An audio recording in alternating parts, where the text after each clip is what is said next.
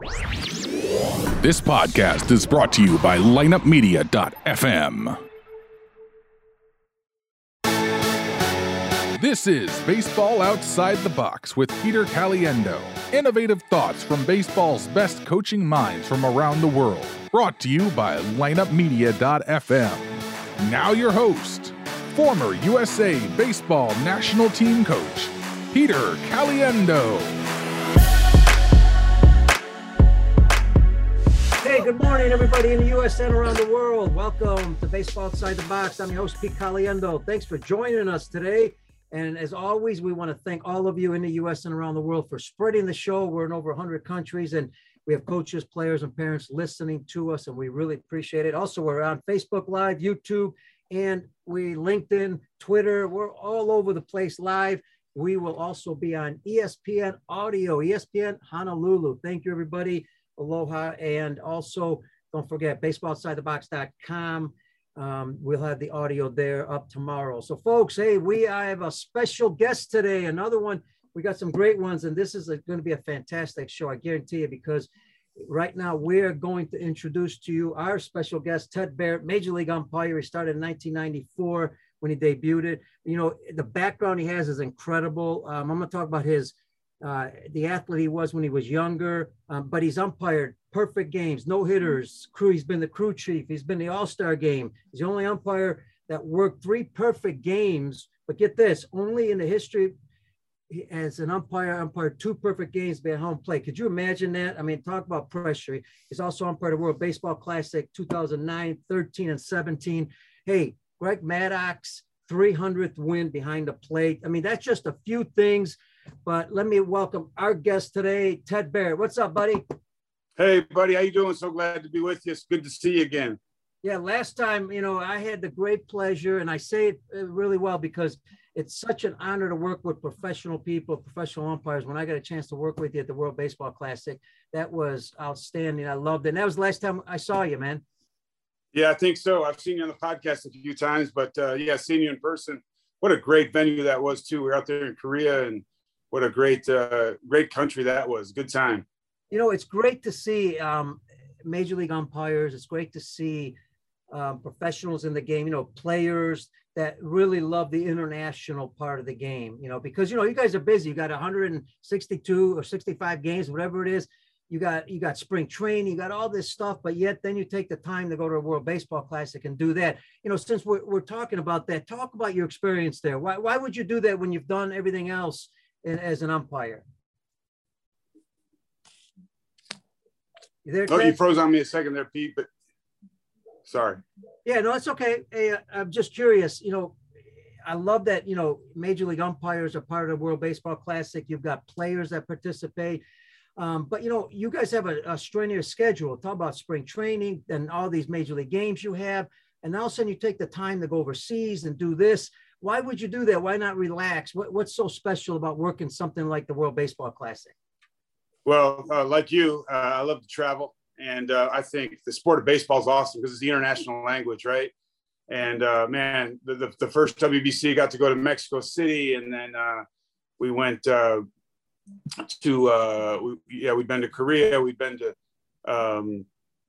forget what the other one. I signed up for the WBC to travel, and I did the one in San Francisco, which was fun anyway. But any chance I get to go over and see another country and experience another culture, man, I'm in. And you're right. We do have a strenuous schedule. Sometimes in the winter, you just the last thing you want to do is go get on an airplane. But for me, I really want to experience as much as I can. And I'm sure we'll get to it later, but I love going to different countries and doing different work, but getting to go over an umpire, that's pretty special. You talk about all the things as you were reading at the beginning, a lot of the cool things that I've been able to experience on the field. Definitely the travel is one of the best. 2004, I got to do the All-Star series with when the U.S. team went over to Japan. Wow. And we went to 5 or 6 different Japanese cities, and that was so much fun. And just traveling around and experiencing the country. And they were such great hosts. As you know, you do these WBC events and they'll just roll out the red carpet for you. They put their best foot forward. So man, we're getting the ultimate experience, and it's awesome. And I get why some guys don't want to do it. They don't want to travel. But for me, any chance I get, I'm there. It's great to hear that. And I remember the Michael Jordan story. And folks, I'm looking down in Facebook. If you got any questions, what a great time to ask a major league umpire questions. Obviously, there's some things that Ted can't answer and some that he can't. We'll be honest with you about that.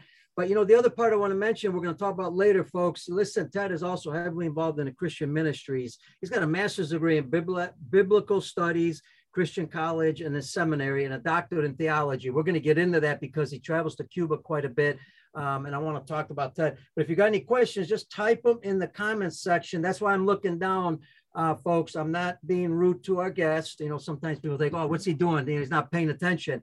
But I do pay attention. I do listen. Listening skills are critical. Hey, Ted, listen, I'm sure one of the things, I umpired 14 years at Mick Young Baseball School, obviously not at your level, but I got a chance to work with professional umpires, and I've got a lot of respect for umpires as a manager in baseball also, and as a coach. Interesting, when you talk about when you were a young kid, I heard you were a 3-sport athlete, but talk about how you grew up and how you kind of when did you want to be an umpire? When did you start thinking about that?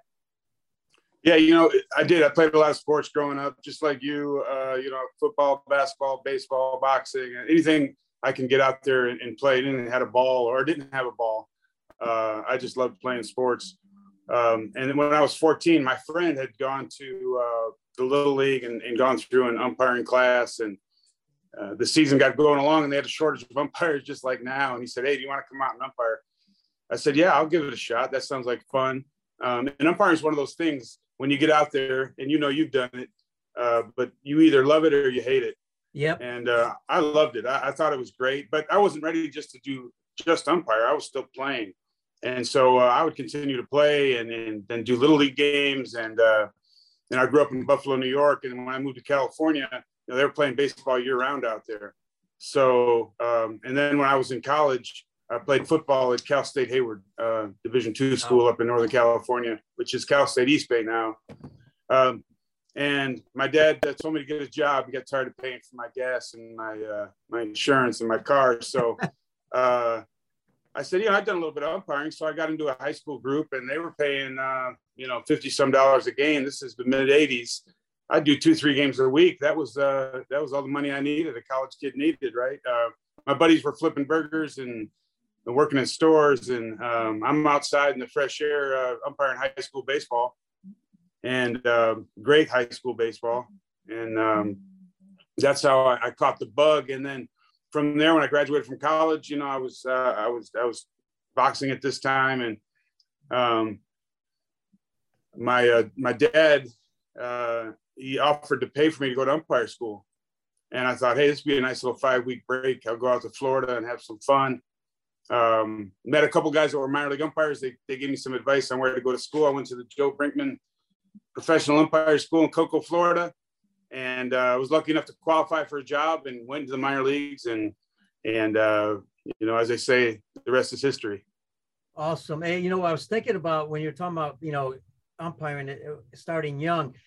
Talk about why would you? Let's say you're talking to young kids, and obviously they may be playing baseball, and then maybe they decide not to. Why would a young kid, because I started young, and why would he, and I'm with you, I love umpiring. I mean, it was a passion. I couldn't wait to do it. So I know you got to love it, but you also have to start doing it to see if you like it or not. Why would you encourage young people to be umpires at a young age? Yeah, I think kids 15, 16 years old, I think they should all give it a try for a bunch of reasons. Number one, I think it's going to make you a better player. The more you know the rules. If you're a catcher, you're trying to present the ball the way an umpire likes. If you're a pitcher, how do you talk to an umpire who'll give you some great advice on pitching. And again, just the basic knowledge of the rules. But also now as a 16-year-old kid, I think having the responsibility of running a ball game, being on the field, keeping kids safe, conflict management, all these skills that go into life. One of the great things I loved about playing football as a young man is you get out of the game and you get into life. It translates into so many things, right? The discipline, the practice, the execution.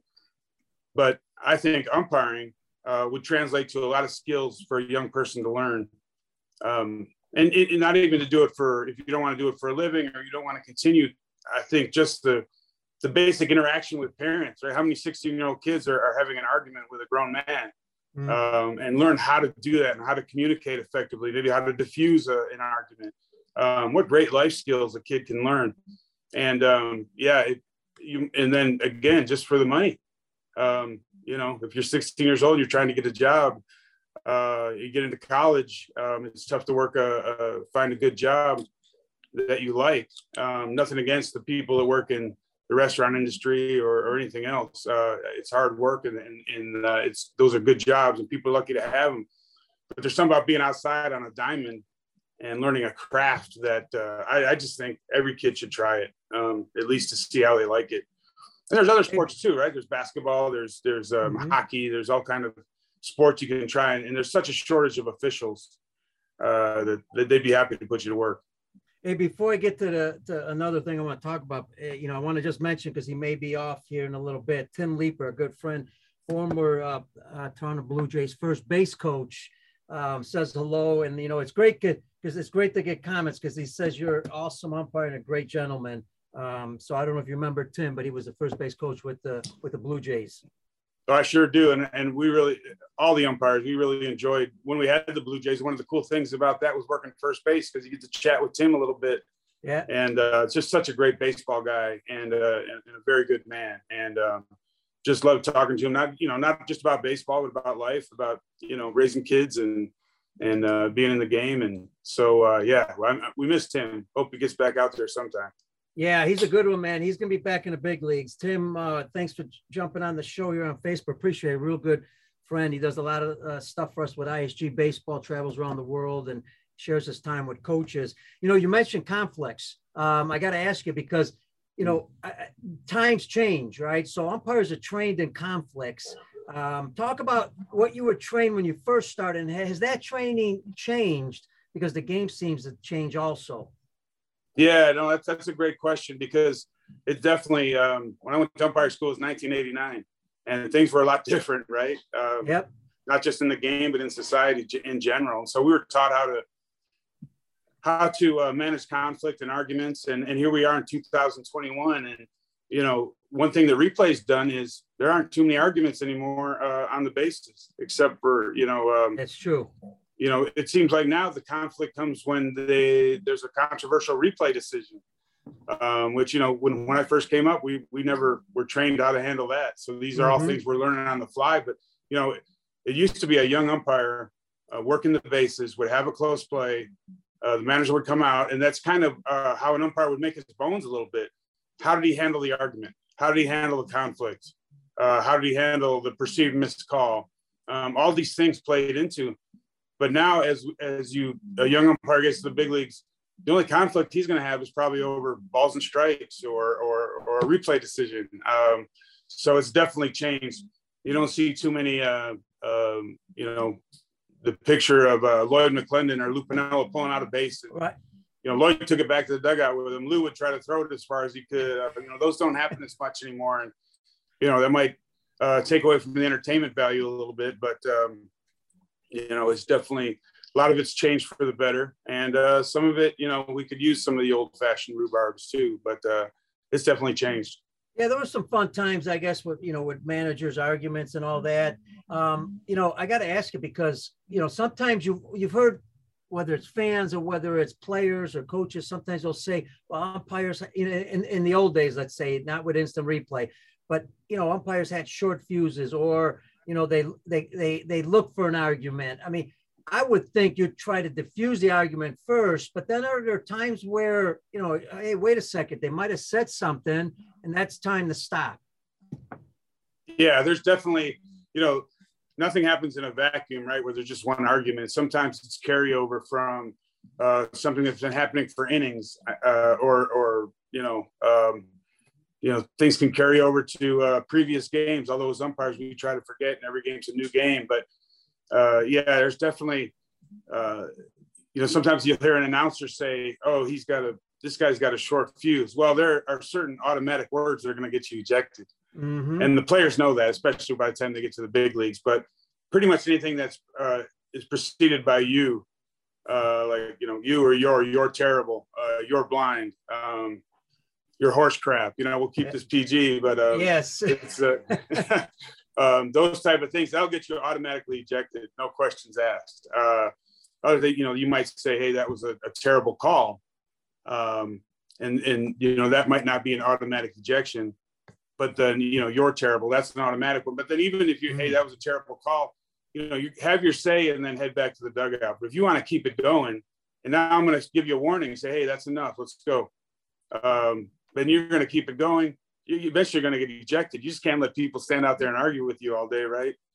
So there's parameters, there's lines drawn. The players know them. Most of the time when a player gets ejected, even though he acts shocked, he knew he was probably going to get ejected there. So again, especially at the big league level, these guys came to the minor leagues just like we did. And the minor leagues, there's so much conflict every night. In rookie ball and A ball, you're working 2-man. You've got the plate one night and the bases the next. And so a lot of times you've got misplays because it's just hard to cover an entire professional baseball game with 2 people. And so you do have arguments and you have conflicts and you have ejections. So, and then you get to the big leagues and it's a bigger stage and you're under more of a microscope. But we learn our craft in the minor leagues and then take it to the big leagues and try to perfect it. Well, I love what you said earlier about young kids getting an umpiring because it teaches so much life skills, as does the game of baseball. But also, as I'm thinking here, I was thinking about, I would think, and folks, I know you got comments. If you got any questions on Facebook, here we go. Major League umpire. Are you kidding, Ted Barrett? This is a great time to ask a question you have about Major League umpires. Here's the part I want to ask because you have to use some common sense too throughout these games. I mean, there could be a regular season game, but it could be a playoff game, a World Series, a pressure game. That might change when it comes to an ejection, doesn't it? I mean, you might be a little bit more patient in some ways with a more high profile game. Does that make sense? Well, yeah, we definitely, you've got high profile games, World Series games. We don't want a player getting ejected for something frivolous.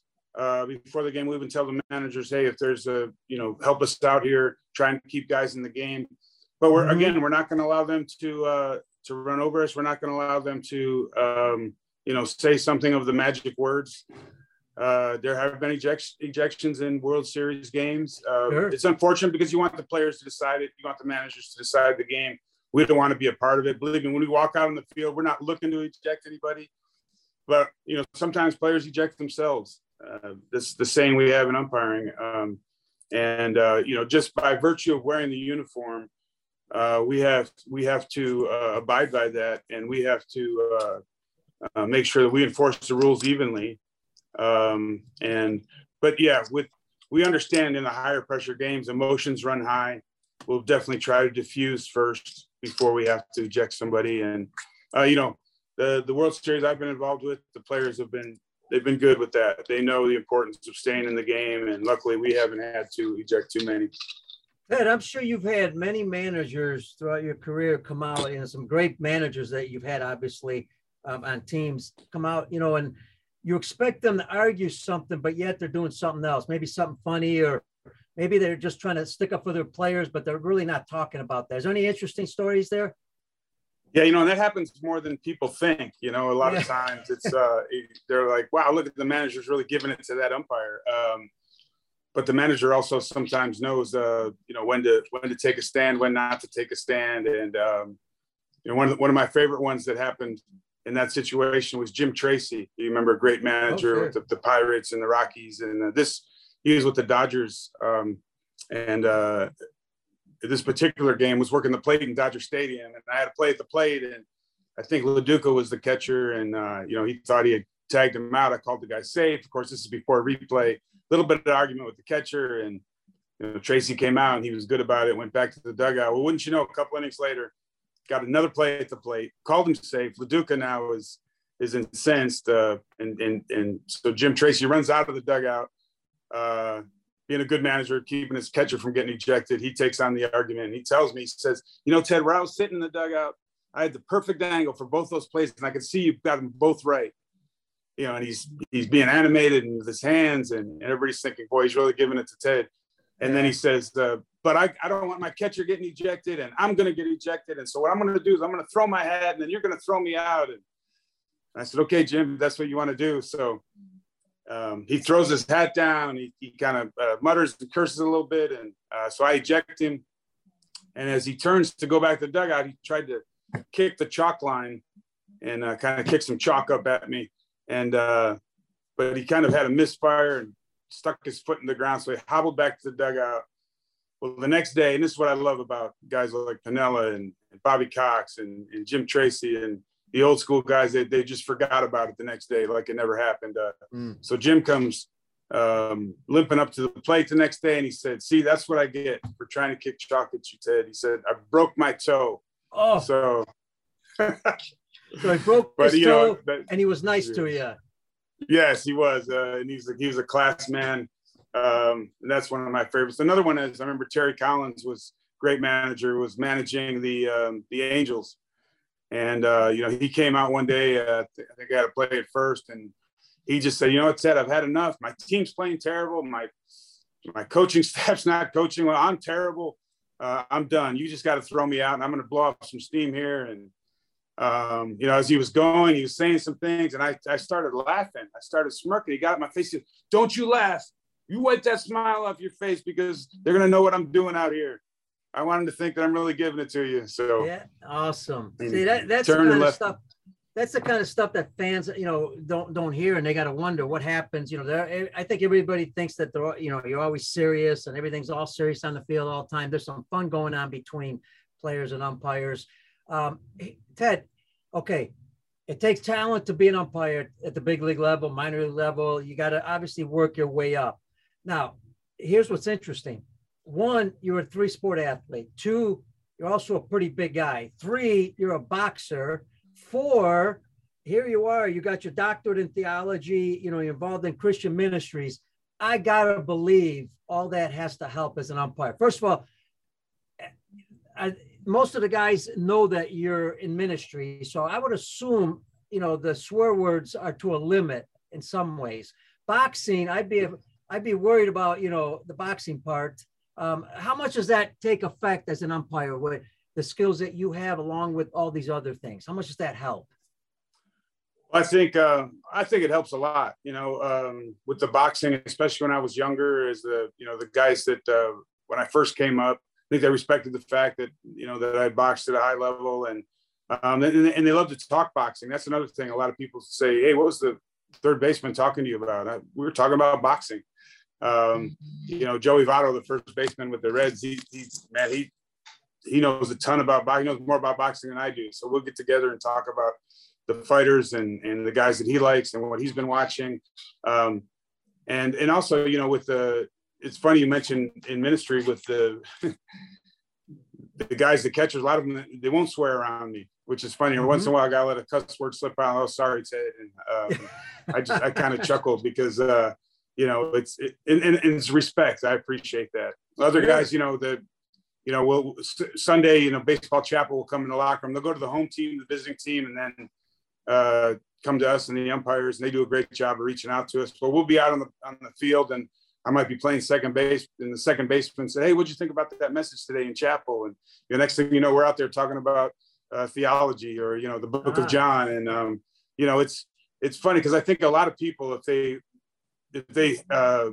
sometimes we have microphones on us, but if they really knew the conversation we were having, we're talking boxing, we're talking theology, we're talking about the NFL game that was last week. I think that helps because, players realize that you're just an everyday guy, just mm-hmm. like them. We're all out there working together, trying to get things right. And here's something that people don't see. And I think this runs into watching the younger kids play. They might see a guy snap, throw his equipment, get ejected, start busting up the dugout with their bat. What they don't see is either after the game or the next day, that player will come out and he'll apologize. He'll say, hey, sorry about yesterday. I was having a bad day. Took it out on you. The other thing they don't see is the umpires they'll accept that apology. Hey, man, don't worry about it. It's all good. Today's a new day. We'll start over. Sometimes with an umpire, we go back and look at pitches, and I might have called a strike on a guy. He argued. We pretty much all go back when we get our results the next day. We'll look at the pitches. I might go back to a player and go, hey, you know what? You're right. That was a little bit outside. There's a give and take. There's a conversation that goes on. We're not as combative as people think. Heat of the moment, sometimes it happens, but for the most part, everybody knows we're out there doing a job. There's mutual respect, and it's forgot about. And again, like we're talking about the old managers, Lou Piniella. Lou Piniella would he'd lose it out on the field sometimes. Bobby Cox, and the next day it's like nothing happened. It's like here we are, we're punching the clock, going back to work again. It's like some of the older people remember the cartoon with the coyote and the sheepdog. Yep. They're out there blowing each other up with TNT and everything, but then they're punching the clock and say, hey, have a good weekend, Fred, and we'll see you Monday. And that's kind of what we are with players and umpires. It's great to hear that, and I love the human story behind it. I remember because even as coaches, we say, well, if you make a mistake, admit it, and people will understand it. I'm talking about making a mistake, and letting your players know, hey, it was my fault. I made a bad decision at that time, and people admit to it. But I remember even umpiring, catcher would, I call a strike or whatever, and he didn't like it, and and I knew I missed it. Once in a while, I'd say, I missed it. What can they say, right? If you say I missed it, well, now they can't argue anymore. Is that something that's okay to do, right?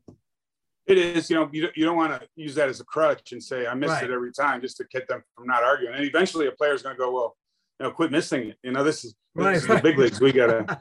But there's now with replay, it helps because if we do miss a call, it'll get straightened out. And now at the end of the day, as long as the call's correct, that's okay. And it's humbling for us. Sometimes we'll miss a call. We'll see it on the big screen with replay, but it's a good teaching tool too, because okay, now what are we going to do to get it next time we get in position to get it right? But and once in a while, you just have to admit when you watch a replay, you watch the pitch and you see, you know what, for whatever reason, I got that pitch wrong.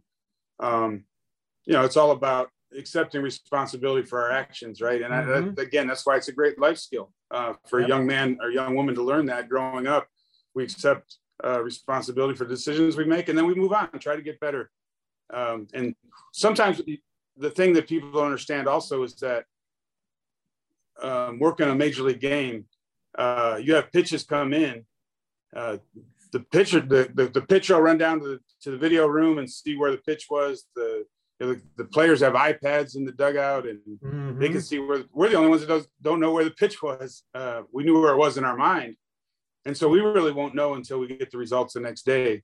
And a lot of times you open it up and say, "Yeah, hey, I got that pitch right." But then other times you look at it and say, "Yeah, I was wrong on that one." And sometimes there's nothing that needs to be said, and sometimes you're able to communicate with a guy. And but that goes toward building up credibility with the players. They know you care about it. I think a lot of players get frustrated because they think we just call a game and then go about our business, not caring what happened. And the opposite is true. Especially if we miss a call, man, nobody feels worse about it than we do. We just Absolutely. wear it. Yeah, absolutely. And what kind of skills, if somebody's getting into umpiring, what kind of skills? And obviously, you talk about your size. Size has to help a little bit because of the intimidation factor, especially in the old days when you're arguing. But what kind of skills are Major League umpires, supervisors looking for? Like when you go to an umpire school, what kind of skills are they looking at so you can get better at them? And I'm assuming you're working on enhancing those skills all the time. Yeah, absolutely. So, when we see a guy at umpire school, the first thing we look at, how does he look in a uniform, right? Because it is about appearance. Mm-hmm. You want to be in good shape, look good in your uniform. And then there's things you can do to control that. Or you can shine your shoes, make sure your shirt's pressed, your slacks are pressed, right? It's like a pilot walking on a plane. He's got his uniform on. You see a soldier, a police officer, they're looking sharp coming out of boot camp. We want our guys to look sharp like that. And then again, being in good shape, someone looks out there and sees you, they're like, okay, this guy's he's in good shape. His uniform looks good. And so a guy hasn't even made a decision yet, and he's kind of getting judged a little bit. And then from there, it's like, is he hustling? Is he working hard to get into position? Is he, how's his body language? Does he look like he wants to be out there? Does he look like he wants to be somewhere else? And then we get into the mental part of it, his rules knowledge. They're going to take rules tests down at umpire school. And, it's interesting. If you gave a major league player, and you know this from coaching, you give him a rules test, he's not going to do really well. No. He could hit the heck out of a ball and throw a ball 100 miles an hour, but he might not know the actual rules, especially the tricky ones. We know those inside out as umpires. And, if a guy can, and then it's an ongoing process. Like you said, we're always having to study. The rules don't change, but we might go 2 years without seeing a goofy play, a fan interference, an obstruction. So we want to be prepared when that does happen. We can jump right on it and make the decision. Another thing is that we look at a young umpire as like, is that a guy we would want to work with? Is he a stand-up guy? Is he honest with himself? Is he a good partner? All these things come into play, and so there's a lot of things that umpires, especially in the minor leagues, they need to separate themselves. And I always tell them they can do that by working hard, by hustling, and by wanting to get better every day. To me, it's always like, I always thought I never want to take an inning off. I always want to be working hard, because that might be the day a supervisor's there looking at me. And I decided not to work hard that day. Well, there's so many things in baseball that you can't control, but there are things that you can control. And that's working hard every day. And I think that goes for everybody on the field, whether you're the shortstop, the center fielder, the catcher, the umpire. You want to work hard, you want to improve, you want to make sure every pitch you're not taking it off. So I think the guys you see in the big leagues are the ones that came through years in the minor leagues of being scrutinized, and they just continue to get better. And then once they get to the big leagues, it's like your career is starting over again from ground zero, and you've got to continue to get better and improve. I've always been amazed by umpires in general, how they can remember all the rules. I mean, I know you got to keep reading the rule book. You got to stay on top of it. Like you said, you don't know when something's going to pop up, but there's so much. I got to believe there's times, I think sometimes they've changed on this, and I know instant replays kind of changed a lot of it, but in the old days, you might have a situation come up, and I'd like for you to discuss this a little bit, because when that situation comes up and the umpires sometimes get together to talk, I know it's not easy to change something because you're making somebody look bad, possibly. Talk about that area, how you guys deal with that. Yeah, I think that's, especially in the big leagues, you got 4 guys, and the bottom line is we want to get it right. That's the key. And there's some things that, replay can't fix. There's some things that aren't reviewable. There's tough calls, and you've been behind the plate umpiring, and you might get a ball that chopped down, right? And the batter's going to hobble around. Maybe you got hit in the foot, or maybe he's trying to deke you. And you really can't see that. You're kind of going on sound. Well, that play's not reviewable.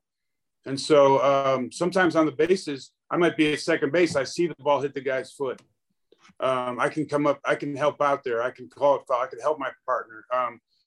Pole benders, home runs right to the pole. Be it first base or third base, you get did it cross? Are tough. Yeah, and also it's tough to see those on replay because of the camera angles. And so sometimes the second base umpire can see that better than the first base umpire, say on a right field pole bender. And so the first base umpire is going to make the call. He's going to do his best to take all the information he gets to make the call. And sometimes he might call a ball home run, but it was foul. And the second base umpire saw that, and the plate umpire saw that. Now we're going to get together, all 4 of us, and as a crew chief now, I'm going to be in the huddle, and I'm going to say, okay, what do you got? And the first base umpire can say, hey, I'm not positive about this. I had a home run, but I didn't see it that great. I lost it in the background. And the second base umpire can say, hey, I saw it really well. I saw for sure that it was on the foul side of the ball. And the plate umpire will say, yes, I had it foul too. Okay, now as the crew chief, these guys are sure we're going to change it. So we're going to come back. And at that point, forget about your ego. Yeah. Because getting it right is the most important thing. And also, if I'm the guy that missed it and my crew can make it right, well, then at the end of the day, I'm happy. It's you don't beat yourself up for missing it, because those are really hard. And sometimes you just lose the ball in the background, or some parks are easier than others. There's the lights are tough now. They're putting LED lights in the fences for advertisement and things like that. And everybody loses the ball in the lights. It happens, players, coaches, and then we do too. So if our partners who are at a different angle can help out, well, that's great. And then at the end of the day, also, you've got replay, where our colleagues in New York can help us out too, and get it right. And I think the key words there, and you said it perfectly, man, that is, we just want to get it right. That's all you want, especially at your level, because you know what? It is just a ball game. It happens. At the younger levels, we tell young kids, look, it's out of your control. You make mistakes. Umpires make mistakes. So let it go. It's over. You can't do anything about it. But at the big league level, there's a lot at stake. There's a lot of money at stake. There's, everybody wants to get to the World Series. As you get to the playoffs, the pressure is even harder. Here you are. I mean, all the playoffs you work, the World Series, behind the plate, man, that pressure gets really high. How do you guys deal with, like, when I said earlier, we're talking about training, right? Obviously, the number one question is, you've got to have, I would assume that as you guys get going more and more into the game, your vision training has got to be critical as you get older, because you got to train vision, as baseball players do too. And we always say that's the number one thing to train. Number two is the mental part, because of the pressure. Is there anything you do for those? Like, do you have any vision training you continue to do, or any mental training to help you deal with all this? I mean, when you're behind the plate in the World Series, I mean, there's a lot at stake. How do you train yourself to be ready for that? Yeah, you just got to, it's got to be concentration. You've got to lock in, and for that 3, 4, 5, 7.5 hour games of his that I worked. Yeah, you've had the longest, right? 7 hours and 20 minutes, I think it was, right? Yeah, I think so. And that, in 2018 in Game 3 of the World Series. Yep. We also had, 4 hour. We went 4 hours in Atlanta my last time, and I think we went 4:19 in Colorado my first time. So yeah, it's you got to concentrate that whole time. Obviously, between innings, you can kind of relax for a minute, but then when the pitcher's on the mound with the ball, it's got to be concentration.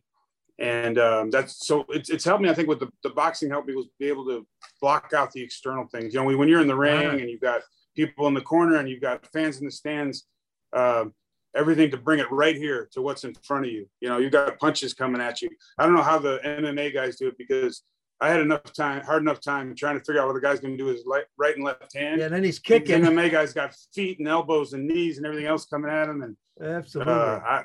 It was hard enough with hands. And so I think it helped me just to concentrate on, what's going on with the pitcher, with the ball, with the pitch coming in. And, we've got to lock our eyes in. We've got to, you talked about vision training.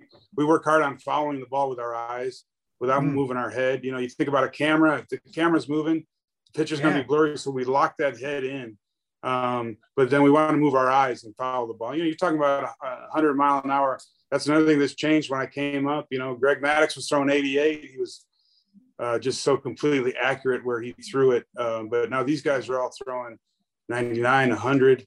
You got starters throwing 100 in the 5th inning, which is crazy. But so you really got to concentrate and watch that ball all the way with your eyes. I worked some World Series games where, the season ended, and then I went into the divisionals, and maybe one time I had Game 4, I think, and it was a sweep. So now I'm in the World Series. I hadn't worked in a few weeks.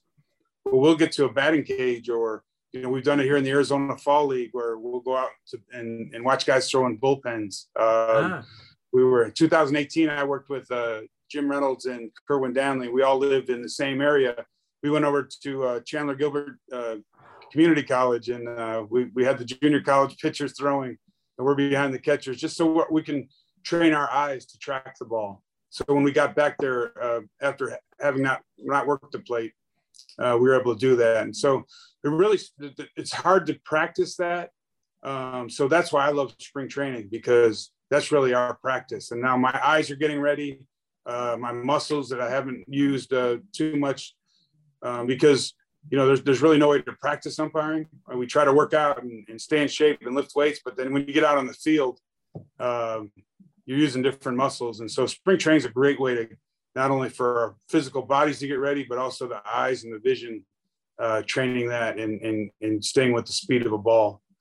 You know, and I love the part about the boxing part, because, you know, so there we go. All this stuff that you did, multi-sport athlete, you know, boxing, that had to help with your training. And the other part is the velocity. Like you said, the increase in velocity. I'm amazed that, you know, at 101, 103, how you can see the ball. And not only that, now we're talking about a curveball, then a slider, balls moving constantly. Here's a question I've always had. I know there's some guests out there that have asked this question before because I've seen it on social media. I'd love to get your input on this. A guy's throwing a ball 100 miles an hour and a guy takes a check swing. Okay. First of all, you've got to see the ball, but how can you see the swing at the same time? One, can you see it pretty good? And two, should we change something there? Should it be where, you know, let's say you call a strike, right? Because he swung. Should the batter be able to appeal the first base to the umpire to help there? You know, it's just a question because I'm always trying to think outside the box because, man, that's hard to make that call, isn't it? Yeah, it sure is. Check swings are one of the hardest things. And like we talked about, I really want to concentrate on locking my eyes in on that ball and following it all the way into the glove. Sometimes out of your peripheral vision, you can see what the bat does. But really for me, it's like when the pitch is maybe in the dirt where it's going to bounce or it's way over, you know, my head and the catcher's head. And he's having to reach up high to get it. I can give up on that pitch with my eyes because I know it's out of the zone. And at that point, I can take my eyes to the bat. So we talk about this on our crew all the time. As the plate umpire, you're not going to call it a swing unless you're sure it was the swing. You know, maybe you saw it out of his peripheral and he went so far that there's no doubt. Or the pitch was in the dirt and you were able to take your eyes to the bat and you saw it really well. Then as the plate umpire, you're going to call it. If you didn't see it, we're not going to guess. We're going to say no and go to our base umpires for help. So, you know, the rule is you can't check it unless the plate umpire says no swing, then you can appeal to the base umpire. But yeah, as a plate umpire, if you do say he swung, there's no appeal. That's judgment final. And so I want to make sure that I'm getting it right if I do that. Now, as the base umpire, you know, again, it's concentration. You've really got to lock in on I watch the head of the bat. And the other difficult thing about that is there's really no clear-cut interpretation on what a check swing is. So like, did he offer at the pitch? Well, did he offer at the pitch might be one thing for one guy, another thing for another. And so, you know, as umpires, we really tried hard to be consistent with that. So we're all calling the same thing, but it is very difficult. So, you know, especially trying to concentrate, like you said, I mean, on every pitch, because, you know, that one time, just like players, that one time you don't concentrate is when that ball's coming, you know, your area and you got to make the call and you don't want to be, you know, in that situation where you weren't ready for that call to make. An example would be the check swing, right? All of a sudden, you know, home plate umpire asks you and now you're not sure, but the fallback is if you're not sure, never call it a strike. Yeah. I mean, I'm not going to call a check swing a strike unless I'm sure that the guy offered it. You know, I'm not saying that I don't make mistakes, but, you know, in my mind, watching it in real time, he went around too far. So I'm going to call that. And you know, and I made mistakes on that, but it's also tough too. People don't realize you got a lot of black colored bats, dark colored bats. And then you've got dark backgrounds because the fielders want dark backgrounds and we do too. So the white ball can come out of it. And so it is really tough sometimes to pick up exactly what that dark colored bat did. And these guys are so strong. They'll whip the bat out and bring it back. Did he go too far? Did he not? Again, I might say, well, I'm not sure. So I'm going to say no, but then they show the replay and he came all the way around and whipped it back. He fooled me. And so it's very difficult.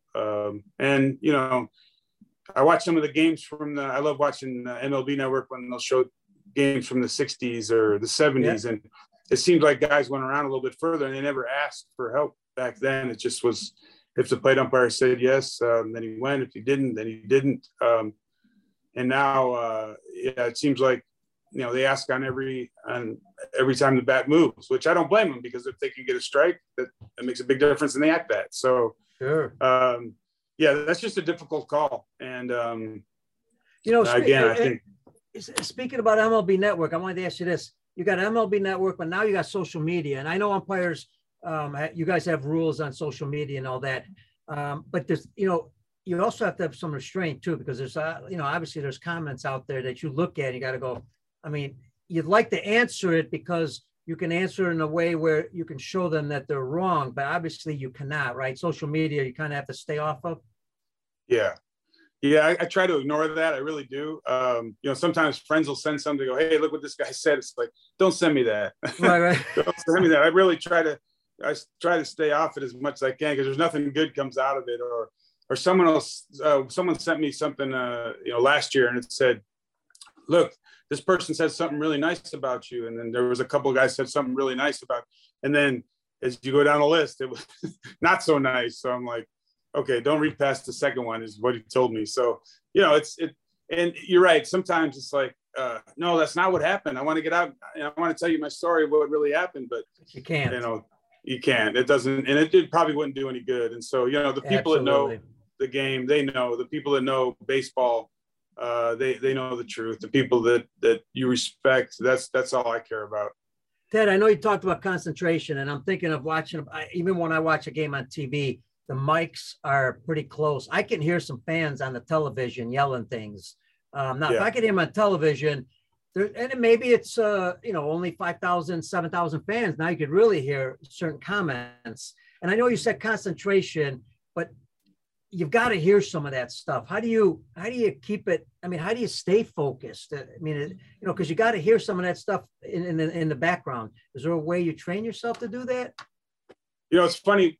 It was worse in the minor leagues. I remember being in the Cal League, and the backstops they're about as close to the plate as you are. There's no room back there, and you can hear everything. And the crowds were small, so you could hear one other lung guy up there screaming. I remember nickel beer night in Tucson. It was terrible. I mean, they were just going.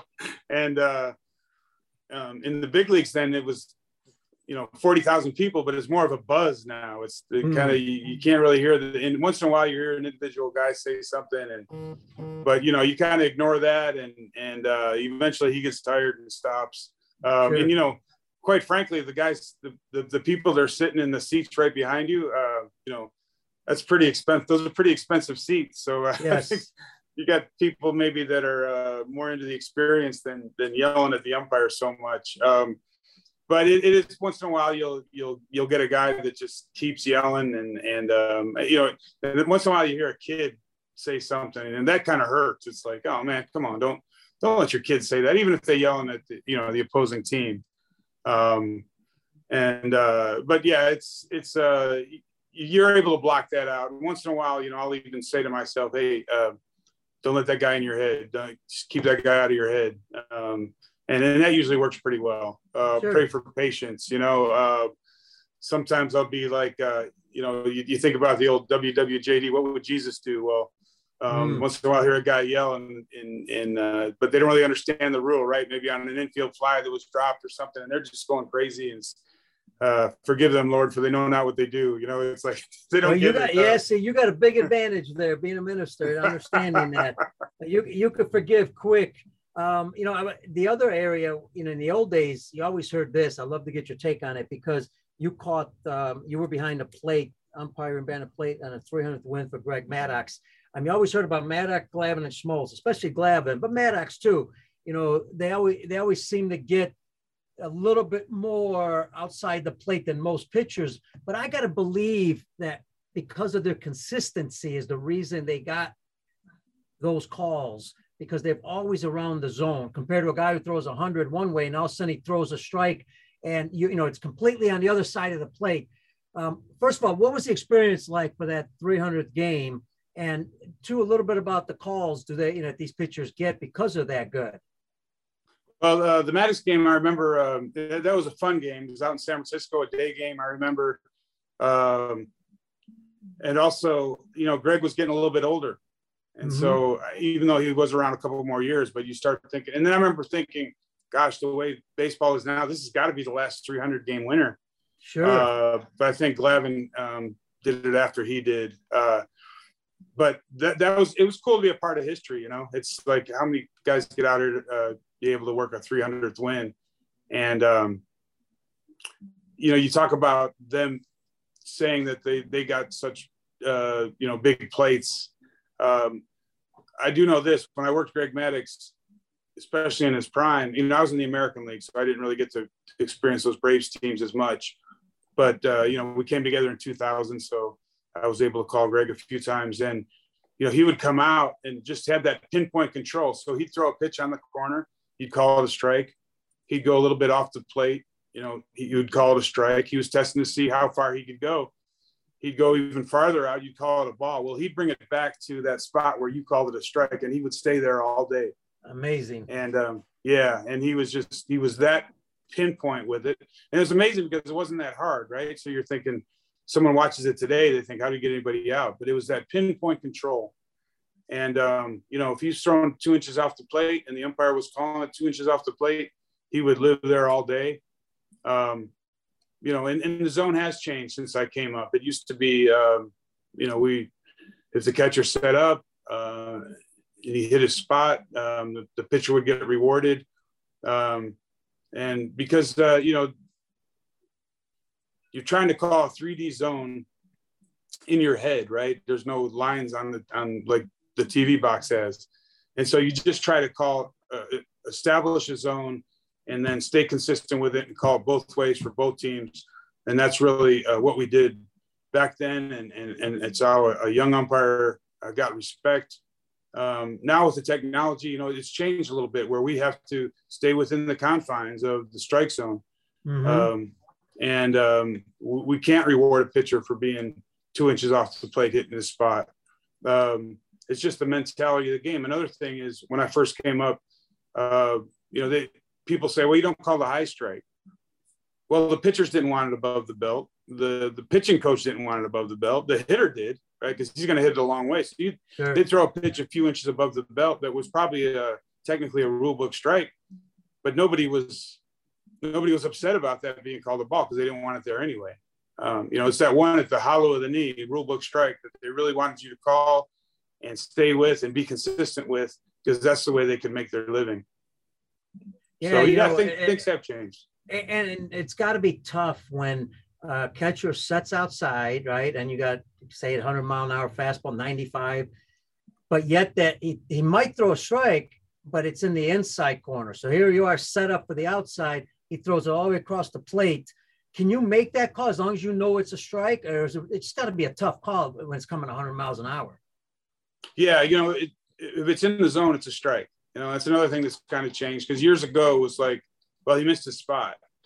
So, you can't really reward him for that. But now it's turned into, hey, a strike's a strike, a ball's a ball, even though the catcher had to reach across. But yeah, those are pitches that if you're not really concentrating, you might miss, because you've got, you might see the catcher reached his arm completely and extended it.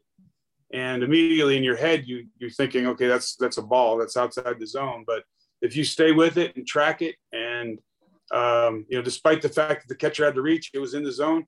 I mean, you got to call that a strike. And if you don't, you're going to be wrong. And, we get graded. One thing that drives me crazy is people say umpires aren't accountable. There's no accountability. Well, that's nothing could be further from the truth, because every pitch we call, every play we call, every situation we have, it's all evaluated. We're graded on it. They base postseason assignments off it. All these things. We're just as accountable as the players for everything that happens on the field. Ted, talk about no-hitters. You've caught no-hitters, 3 perfect games, and it says here, you're the only umpire in history behind the plate for 2 perfect games. I mean, unbelievable, 2 perfect games, let alone 1, let alone a no-hitter. Did you know that as it gets later in the game, did you know it was a no-hitter? You guys even pay attention to that? Well, with David Cohn's game, 1999, I remember it was after 3 innings, we pulled the tarp for a rain delay. Jim Evans was the crew chief, pulled the tarp, pretty good downpour. And usually what happens is the pitcher doesn't come back out, right? So I was joking in the locker room. I said, oh, man, it's too bad he had a perfect game going. In the third inning. After 3 innings, yeah. And then he comes back out when we resumed. And but I'd kind of forgot about that. And I remember looking up and around the 8th inning and no runs, no hits, no errors. But I couldn't, you get locked into a game. And I couldn't remember, was there a walk and a double play? And I'm okay, he's facing the minimum. And you don't want to ask anybody, right? Because you don't want to right. The jinx and things like that. So I kind of sit back, and the pop-up to end the game, Brocious brings it in, Girardi runs out, hugs Cone, we walk off the field, and I knew it was a no-hitter because I could look up and see the 0. And I asked the crew, I said, was that a perfect game? And then they said, yeah, it was. Now, fast forward to 2012, and about the 5th inning, the way Kane was throwing, he had everything going that night, hitting spots, his pitches. He's another guy, was a location guy. Didn't necessarily throw really hard, but he could hit his spots. And on this night in Candlestick, it was a night game. And about the 5th inning, I knew it was a perfect game. And so walking off the field, when he got that final out, the ground ball, third baseman Fields throws him out, I knew that was a perfect game. So sometimes, and other times, I've had someone gets a base hit in the 8th and you look up and you go, oh, wow, he had a no-hitter going. I didn't even realize that. It's kind of, with the Cone one, some people said, how did you not know it was a perfect game? Well, again, I could see the scoreboard said no hits, but I could, you get locked into the game and that was a fun game too, because there's a lot of tough plays. Every perfect game, the Giants won. Melky Cabrera, I remember a ball that he ran down. Snyder, the catcher for the Astros, he hit a bomb that I thought would have been up in that big glove out there in San Francisco. And somehow the wind just held it up and the ball lands in the center fielder's glove. So, I think there's a lot of divine intervention going on there too. And then I'll tell you another a fun game that wasn't really so much covered by the media because it kind of went by the wayside. After Matt Cain's perfect game in 2012, a couple years later, I'm in San Francisco and I'm working first base, and Buster Posey's playing first base. He said, hey, did you work this out? I said, what do you mean? He goes, you're going to have the plate tomorrow. I said, yeah. He goes, it's Cain's last game. He's retiring. I had no idea. And wow. I got back there behind the plate and he ends up throwing 5 shutout innings, and he walks off the mound, and obviously he was emotional. And that was kind of fun to think, hey, a few years ago we stood there and had perfect game with me back there. And now a few years later, it's his last time saddling up and throwing. And so that was kind of cool to be a part of that. I got to wonder, is it easier to know you have a perfect game going or not to know as far as umpiring, making those calls? Would you rather know or not know? Because I would think if you knew no hitter, like you said, you look at the scoreboard, but if you knew it was a perfect game going, I would think the pressure mounts and it could change mentally some of your decisions, even if you don't make. But if you don't know, at least you're calling it as it is, right? A regular game. Yeah. So, really you should, in theory, it's like every pitch, you've got to concentrate. So I'd almost rather not know, because I'm going to call it. But like I talked about, when I did know it was a no-hitter in Cone's case and a perfect game in Cain's case, it was just kept telling myself, concentrate, one pitch at a time, call a ball, call a strike. These are things I'm telling myself. You don't want to be part of the story. You talk about pressure because you don't want to call ball 4 on a pitch that was a strike. You cost them a perfect game. Yeah. On the flip side, you don't want to go too far and call a strike on a pitch off the plate. It's like, well, look, he got help from the umpire there. And then, talk about working first base, there's a lot of pressure, especially before replay. We look at Jim Joyce at first base with Armando Galarraga and 2 outs, there's a ground ball. And Jim, great umpire, as you know, one of the best of all time. And he was just trying to get the play right, concentrate. Boom, misses the call. Thank God now we would be able to go to New York and get that corrected. Yes. So it's pressure. Yeah, it's interesting you say that too, because no different than a player, and it's sad that, a great umpire like him, you remember him for that one call. No different than a player like Bill Buckner makes a mistake on a ground ball and he cost the World Series. Really? Come on. So sometimes I wonder, the other part of this you mentioned, you tell me umpires are superstitious. Got to give me some of those. What kind of superstitions you guys have? Yeah, well, first you're right on the part of like Bill Buckner, great hitter.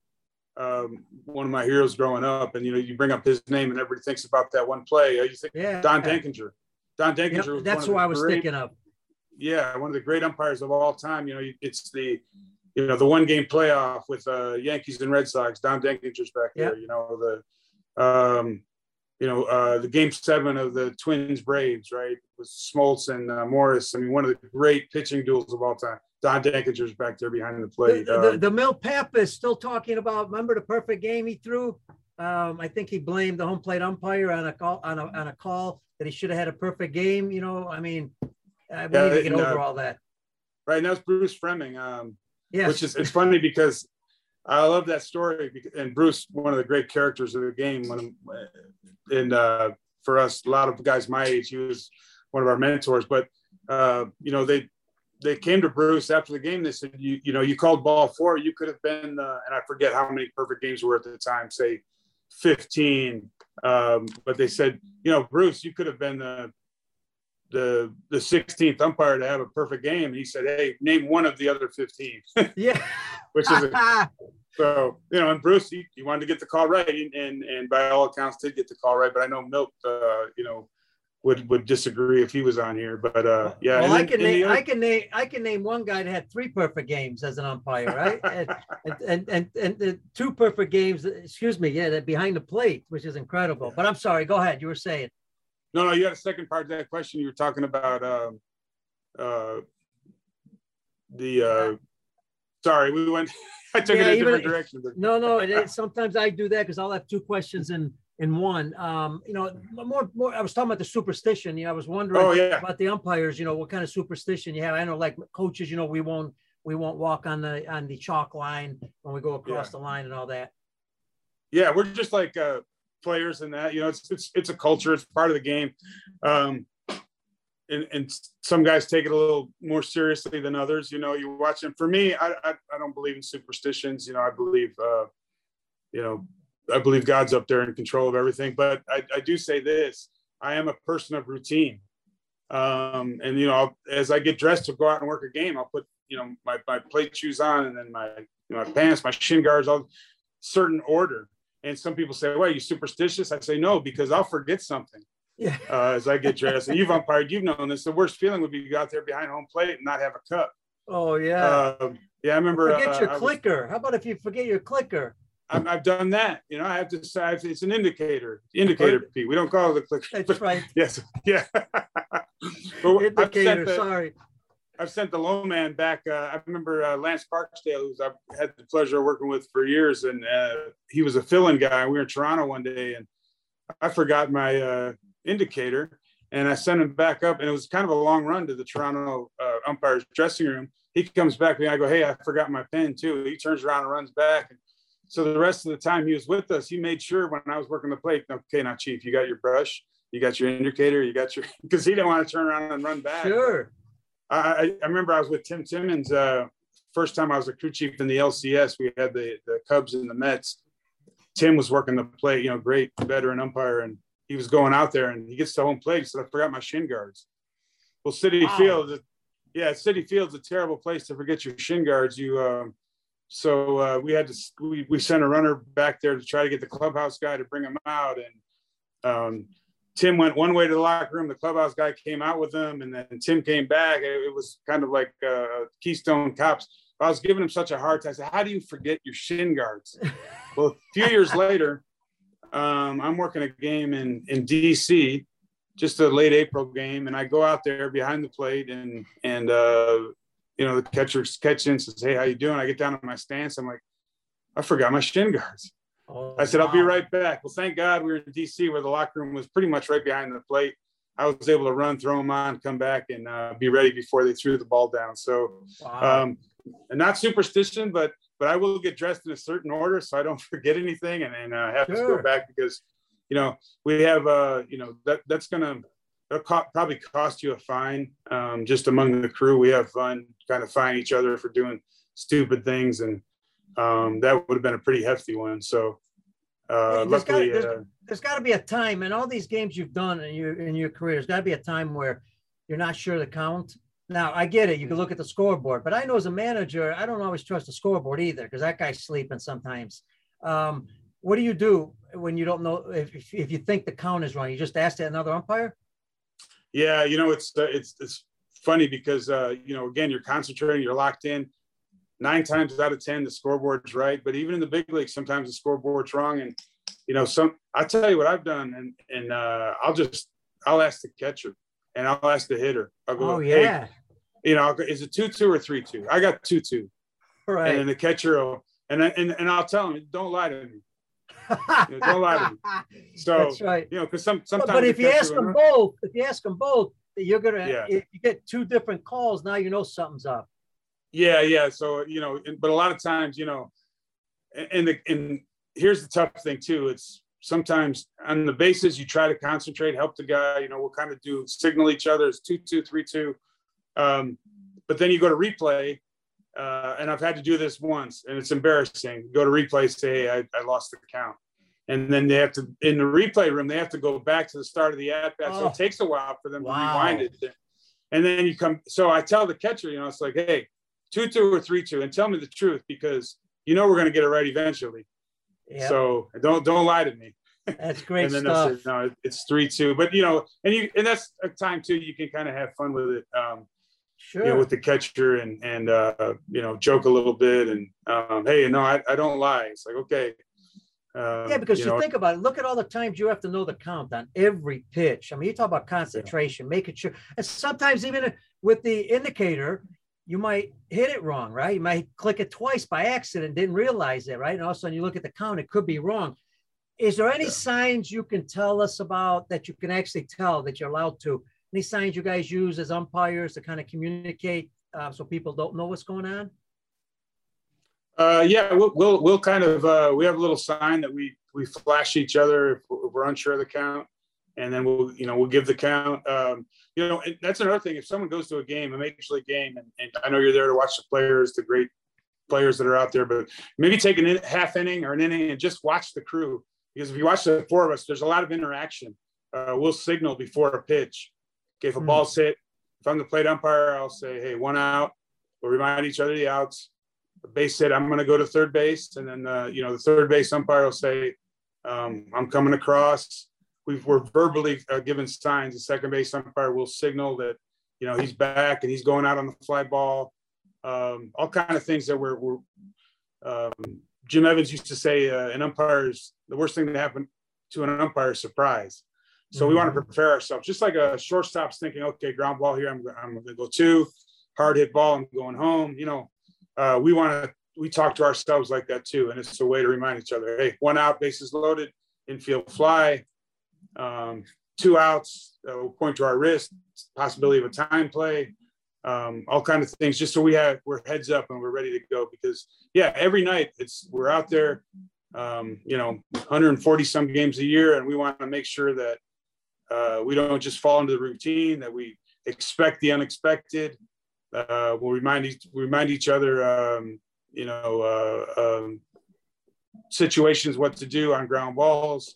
And we'll talk between innings too. A little heads up. Hey, remember this guy? This is a left-hander. Sometimes he balks. He steps too far. We want to be heads up. We want something to happen and us be surprised by it. So love to hear that. How about the time play for our fans out there? What does that mean? Time play. So time play. Yeah. Well, if you've got, say you've got 2 outs and a guy at first base, you see a ball hitting the gap. Right. It's really exciting. The guy from first, he's going to come all the way around, try to score. The batter runner, say it's a catcher, a slower guy, he's trying to stretch it into a double, or a fast guy trying to stretch it into a triple. If the ball comes in and the tag's applied, and the batter runner is out before the runner can cross home plate, no run's going to score. If the guy touches the plate before the tag's made on the batter runner, then the run's going to score. And that's, these guys are so fast, as you know, we try to line up and do the best we can to see if the run scored before the out's made. And, the other thing about that too, is that's reviewable. If we're not sure, we make the call, we can go to replay and get help with that. But, and for the young kids watching there, that's why you always run hard. I know you coaches are telling them that, but, with 2 outs and you're going to score, turn on the afterburners because you want to get there before the guy is tagged. Hey Ted, you gotta tell me, umpires you mentioned superstitious. Come on, I know we don't like to, as managers and coaches, we don't like to step on the chalk line and all that. What kind of superstitions we talking about with umpires? Well, we're just like the players. It's part of baseball culture, right? So, we've got some guys are more superstitious than others. A lot of our pregame routine, with me, I'm not really so much into superstition, but I am into routine. It's I want to make sure that I'm getting dressed in a certain order. Some people look at me and go, why are you superstitious? You putting on your shin guards, then your pants and your shoes. Like, no, I'm not superstitious. I just don't want to leave anything. I've gone out on the field and I forgot a cup, which can be a nightmare. I forgot shin guards. I just want to make sure that I get dressed in a certain order just so I don't leave things. And also, I'm kind of like, it's the way I prep, way I start getting mentally ready and locked in. There's a difference between going out and working the bases. You want to go out and work hard and have a great game, but working the plate, there's just that little bit of different prep that you've got to make sure that you're mentally locked in before you walk out there, because you want to be perfect from the first pitch. Yeah. Speaking about preparation, it's got to be things you guys do prior to a game. You guys, when you meet in the locker room, are there things you prepare for? I know you got to prepare the baseballs, I believe, but is there anything else you do, stretching or anything like that you get ready for the ball game? Yeah, it's definitely part of the routine. Definitely stretching, especially as I get older. Yeah. I want to get stretched out. Sometimes guys need heat or ice. We're like the players. We get bumps or bruises during the season, and we've got to work through them. We don't get to sit out a game because we've got a sore muscle. We've got whatever's hurting, we've got to get it right and get ready to get out there. And then we like to relax. We like to eat a light meal so we get out there because a lot of times people are eating dinner, but we're getting ready to go to work. Oh yeah. We don't want to eat a big heavy meal, so we have a bigger meal at lunch and then a lighter meal at dinner before we get out there. And we want to make sure. One question I get a lot is, when do you go to the bathroom? Because we're standing out there for 4 or 5 hours, so we want to make sure we get that out of the way before we walk out there. And again, as we get older, sometimes that happens a couple times during the game. I have to sneak off into the dugout, but get back before the TV breaks over. Sometimes we try to. A lot of crews will play cards and just kind of relax, but also get our minds start working. And but it's good fellowship too. It's good hangout time as we get ready to go out there and get to work. Yeah, I was thinking about the bathroom, 7 hours and 20 minutes. I'm sure you had to go sometime during that time. And on top of it, it's a perfect game possibly going on, or no hitter. You've had we talked about some great highlights in your career. It's been exceptional. I did want to mention, you umpired with your son. That had to be a thrill. Yeah, that was a lot of fun. That was, spring training game, which over there in Mesa with the Cubs, that's always a fun game anyway, because Cub fans get out there and pack it out. And for him, he went out there and worked home plate and did a great job. That was a proud dad moment to watch him work. And yeah, he's a great kid. He's a humble kid. And that's a memory I'll treasure. Well, and also at that same time, I want to give a shout out to Tony Randazzo. And I bring that up because he was on that crew with you. Tony's the Chicago kid. I worked for his dad at the Italian American, the National Italian American Sports Hall of Fame. His dad just passed away not too long ago. So rest in peace, Mr. Randazzo. And I bring up Tony, and I'll tell you why, because he's had some injuries, and I know other umpires have had injuries. It's not just umpiring, but now we're also, there's a safety issue here too, because there are a lot of injuries that can occur from foul tips, from broken bats. Talk a little bit about that area. Yeah, Tony and I came up together. went to umpire school together, and then we worked the fall league together. And Tony's a tough guy too. Done some boxing. His brother was a great boxer, and Tony got in there and sparred, and so he's a tough guy. But he's gotten foul tips to the head with concussions. He's had neck problems. He's had back problems, all as a result of getting out there and umpiring. We've had, a lot of good umpires have to cut their career short. Dale Scott had to retire because of constant lingering concussion issues. So yeah, we're there. This is a dangerous job. There's no doubt about it. I mean, you're going to get hit. The baseball's going to find you. We put the gear on, the chest protector, the shin guards, the mask. But there's bones get hit. Bones get broken. Sure. When you walk out there, you're in harm's way. And you're also trying to change the gear eventually, right? Every year. I mean, they're trying to evolving the gear to make it better. Yeah, they're trying to come up with, are the helmets better? The hockey style helmet for getting hit. Different pads, the concussion pads, the type of pads the military uses. We're just always trying to find better protection. You see some guys like John Tumpane, Chicago guy, he'll be out there wearing the helmet. Doesn't want to get hit with a backswing and get hit in the head, so he'll wear a helmet under the mask. We're always just trying to find the best protection, but also what's going to give us the best vision too. So we want to make sure that we can still see. I think the old timers wore the balloon. That was good protection. Covered a lot of the arms and things like that, but it was tough to run and move and be mobile like we are now. Ted, your time has been fantastic. I really appreciate it, man. I do not want to finish the episode without discussing your ministry, because I'm kind of curious when you got into it, why you got into it, and also what you're doing, because you've taken off air, we talked about Cuba and the trips you've taken to Cuba, but I'm sure you've done a lot more than just that. Talk to our audience about why you got into it and how it's affected your life and how it's affected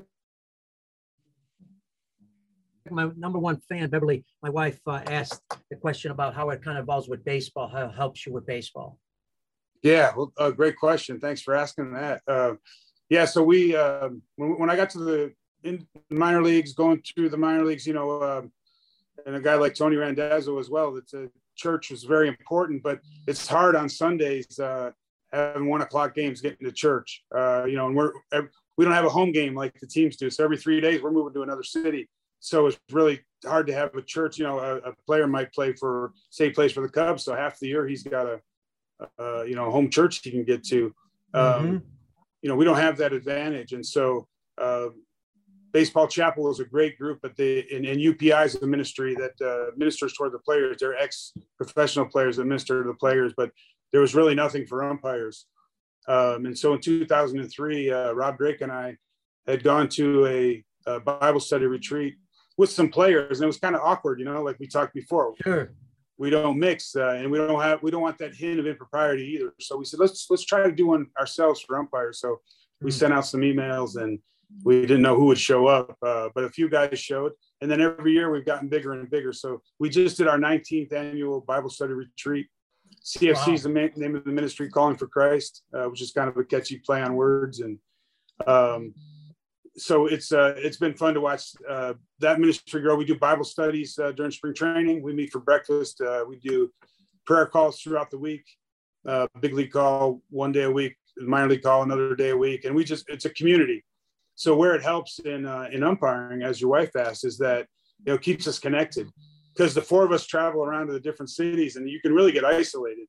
But this keeps us connected by technology, by phone. We'll have a Bible study group where we get together on Zoom, like you and I are talking. We can see each other, and we can, take a specific book and study through it. And it just, it keeps us together, keeps us in community, and on the field, it helps us with all the things we talked about. Sure. And all the problems I've overcome. God's helped me overcome cussing on the field, which is tough to do in baseball. I need that one. Yeah, I think we all do, right? I've had anger issues. I still fight. I need that one too. Yeah, it's right, as men, we all need that. And absolutely, anger is not good in our job, because you don't want to be angry out there umpiring. You want to keep a calm, level head when everybody else is kind of, you'll see during a brawl, everybody's upset. We have to be the ones that keep the level head and keep things separated. But for me too, another great thing is helping younger guys, helping them. The young guys that come to the big leagues, we're going to help them not make the same mistakes that we did. You know, we've got older guys that have overcome, alcohol problems. They're going to help a younger guy through that. All kinds of other types of, problems that men have on the road. We're going to make sure that the young guys are, they don't have to go down that road. The great thing about umpiring is when you make a mistake, you learn from it. I joke about as umpires, it's a high divorce rate because being on the road and it's hard on a marriage, but our second marriages are strong and solid. That's because we learn from our mistakes. Sure. And luckily my first wife has put up with all this and she stuck around. So I didn't have to make that mistake. But we're going to help the young guys out too. And I think that just makes for a better crew, makes it adhesive. And then the international part, which you and I were talking about, and I know you've traveled all over and you know this.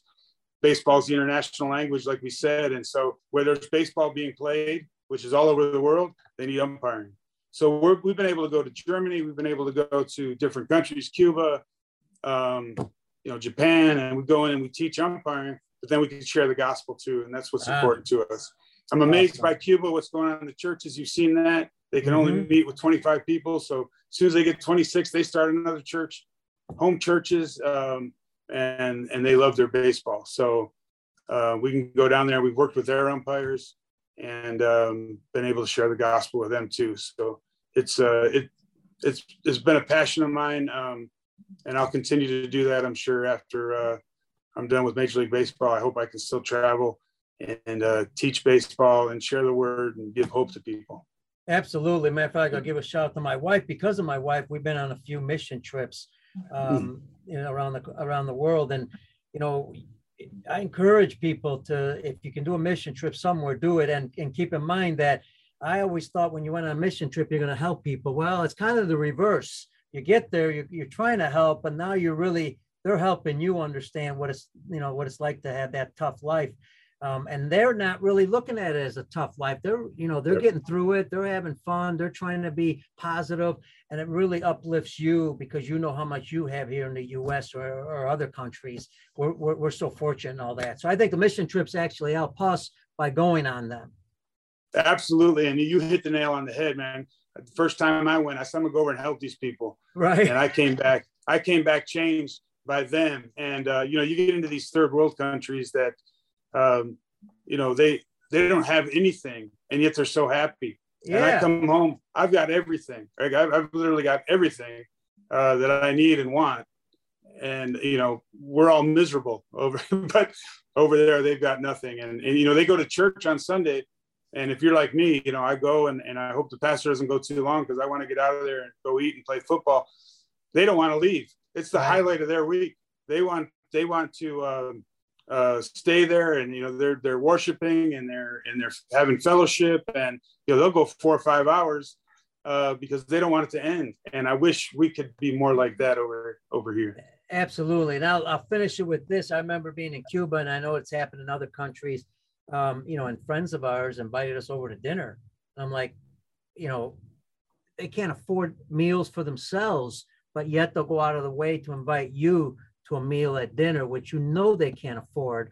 And there's always that indication. You're always thinking in the back of your mind, do you offer something, like some money to help them?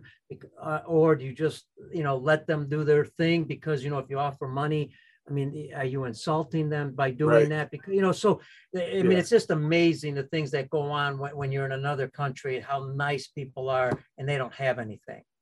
It's so humbling. You're right. Because, they're taking food literally out of their children's mouth because they want to feed you, and you feel terrible. But, then you realize that you're blessing them because you're allowing them to bless you.